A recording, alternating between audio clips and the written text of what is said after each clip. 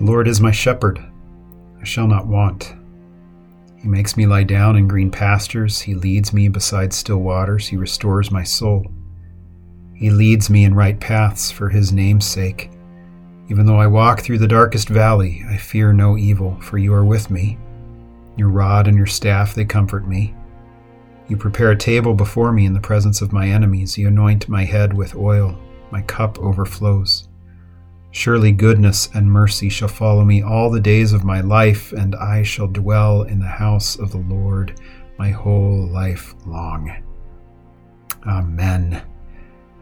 Well, this is our psalm of the day. It is Good Shepherd Sunday, as we go into this fourth Sunday of Easter. We're coming into Good Shepherd Sunday. So it's a Sunday every year that we are guaranteed of having Psalm 23, and we're guaranteed of having a text from John 10. Those are two guarantees that we get. And we all love Psalm 23. It's the one that is read at every single funeral. Either it is read in the church service as a whole. It's almost always requested. The service that I use every single time, it's prayed in unison as everyone in the congregation comes together to say that. If it doesn't happen there, then it happens at the graveside, at the committal part of the service, where I stand over the grave and read it. I often use one of my older service books, my older occasional services book, that's actually from the old service book and hymnal days, so back in the 50s, because it has it in the more traditional wording with the thys and the thous and all those things. And it also includes the shadow of death in there. But it's one of these psalms that we all know. But I've said it before, when we've had these texts that we all know, that can get us into trouble. Because we might know them, but we don't really know them at all. Here we have this declaration that's coming out of our mouths when we say this, that the Lord is my shepherd. Now, there's ownership there. That the Lord is mine and I am his. And I'm not the one in control, am I? The shepherd is. It's the shepherd's job to get the sheep from field to field. It's the shepherd's job to rescue the sheep when they're in danger. It's the shepherd's job to come and find the lost, to bind up the wounds, to do all those things, to feed them and water them. And we say, the Lord is my shepherd. He makes me lie down in green pastures. Meaning that there are times when I need rest, and the Lord is going to come to me and beat me over the head with his crook to get me to lay down, oftentimes bringing me to the point of exhaustion in which all I can do but fall down and sleep, because that is what God knows I need. Then he leads me beside still waters. He leads me to a watering hole. He provides for me in all things. This understanding of the Lord, not just being the Lord up there, oh yeah, the big guy in the sky. No, he's one who's actively involved in our lives, regularly providing for us our needs of what it is that we need. He restores my soul.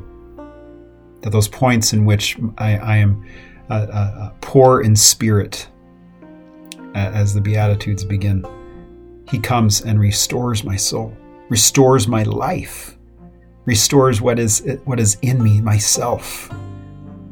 And he leads me in right paths. Why? For my sake? To make life better for me? No. What does it say? For his name's sake. For him. For his renown. For his glory. For who he is. He's going to take me in right paths for him and use me in that way. It's usually when we try to go a different way that God has to pull out that shepherd's crook and beat us over the head to get us to go the direction that we need to, or sick the dog on us, maybe. Even though I walk through the darkest valley, or the valley of the shadow of death, I fear no evil.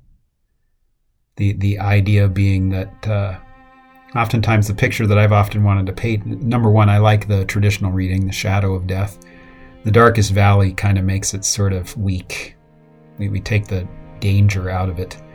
Even though I walk through the valley of the shadow of death, this picture of I'm always walking in the shadow of my own demise, always walking in the shadow of the fact that my life will end, that I will be worm food, and yet God is with me. So I will fear no evil. Even death itself I do not fear. Why? Because he is risen. He is risen indeed. Alleluia. Because it says, for you are with me, your rod and your staff, they comfort me. The rod and staff, the thing used to drive me in the direction that I need to go, to get my attention, to knock me away from going in a different route. I actually see that as a comfort. Have you thought about that? Seeing it as a comfort.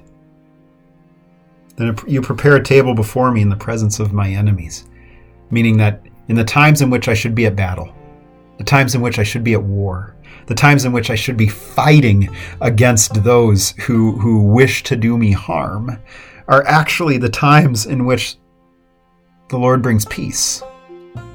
Or even setting up a table for me to sit and eat of his grace, eat of his mercy, even when my enemies think they're winning over me, that they have the upper hand.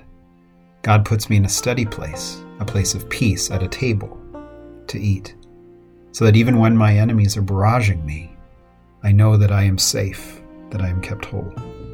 You anoint my head with oil is a picture of prestige, of importance. My cup overflows, meaning abundance, God-giving regularly, that every day we have an abundant gift of God, whatever that might be. Even the times in which we think we lack, he is providing. Then surely goodness and mercy shall follow me all the days of my life. I love that. Surely goodness and mercy will follow after me. Those times when I don't think I'm receiving mercy or goodness, there it is right behind me, coming to me. Always there, readily available in God. The times in which I think it's being denied to myself is the times in which I've just thought I've outrun it. And yet here it's saying we can't outrun it, ever. It's always there with us. And I shall dwell in the house of the Lord my whole life long. And I tend to like the more traditional forever and ever and ever and ever and ever and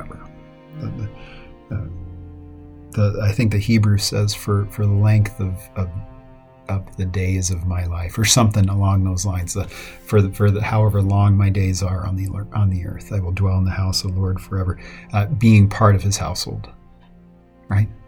Being a child of God, and that is what we trust it. It doesn't just become some verbiage that we spew out of our mouth and then we move on. It becomes something that becomes a part of us, right? Like we talked about a little bit yesterday about trusting and holding on to God, having Christ matter. Here then we have this text matter to us, so that when the evil times come, we have one who holds us up and cares for us, because he will heal us, make us whole, save us from ourselves, save us from our sin, and grant us the assurance we need when the time of death comes and slaps us in the face. Let us pray. O Lord Christ, good shepherd of the sheep, you seek the lost and guide us into your fold. Feed us and we shall be satisfied. Heal us and we shall be whole.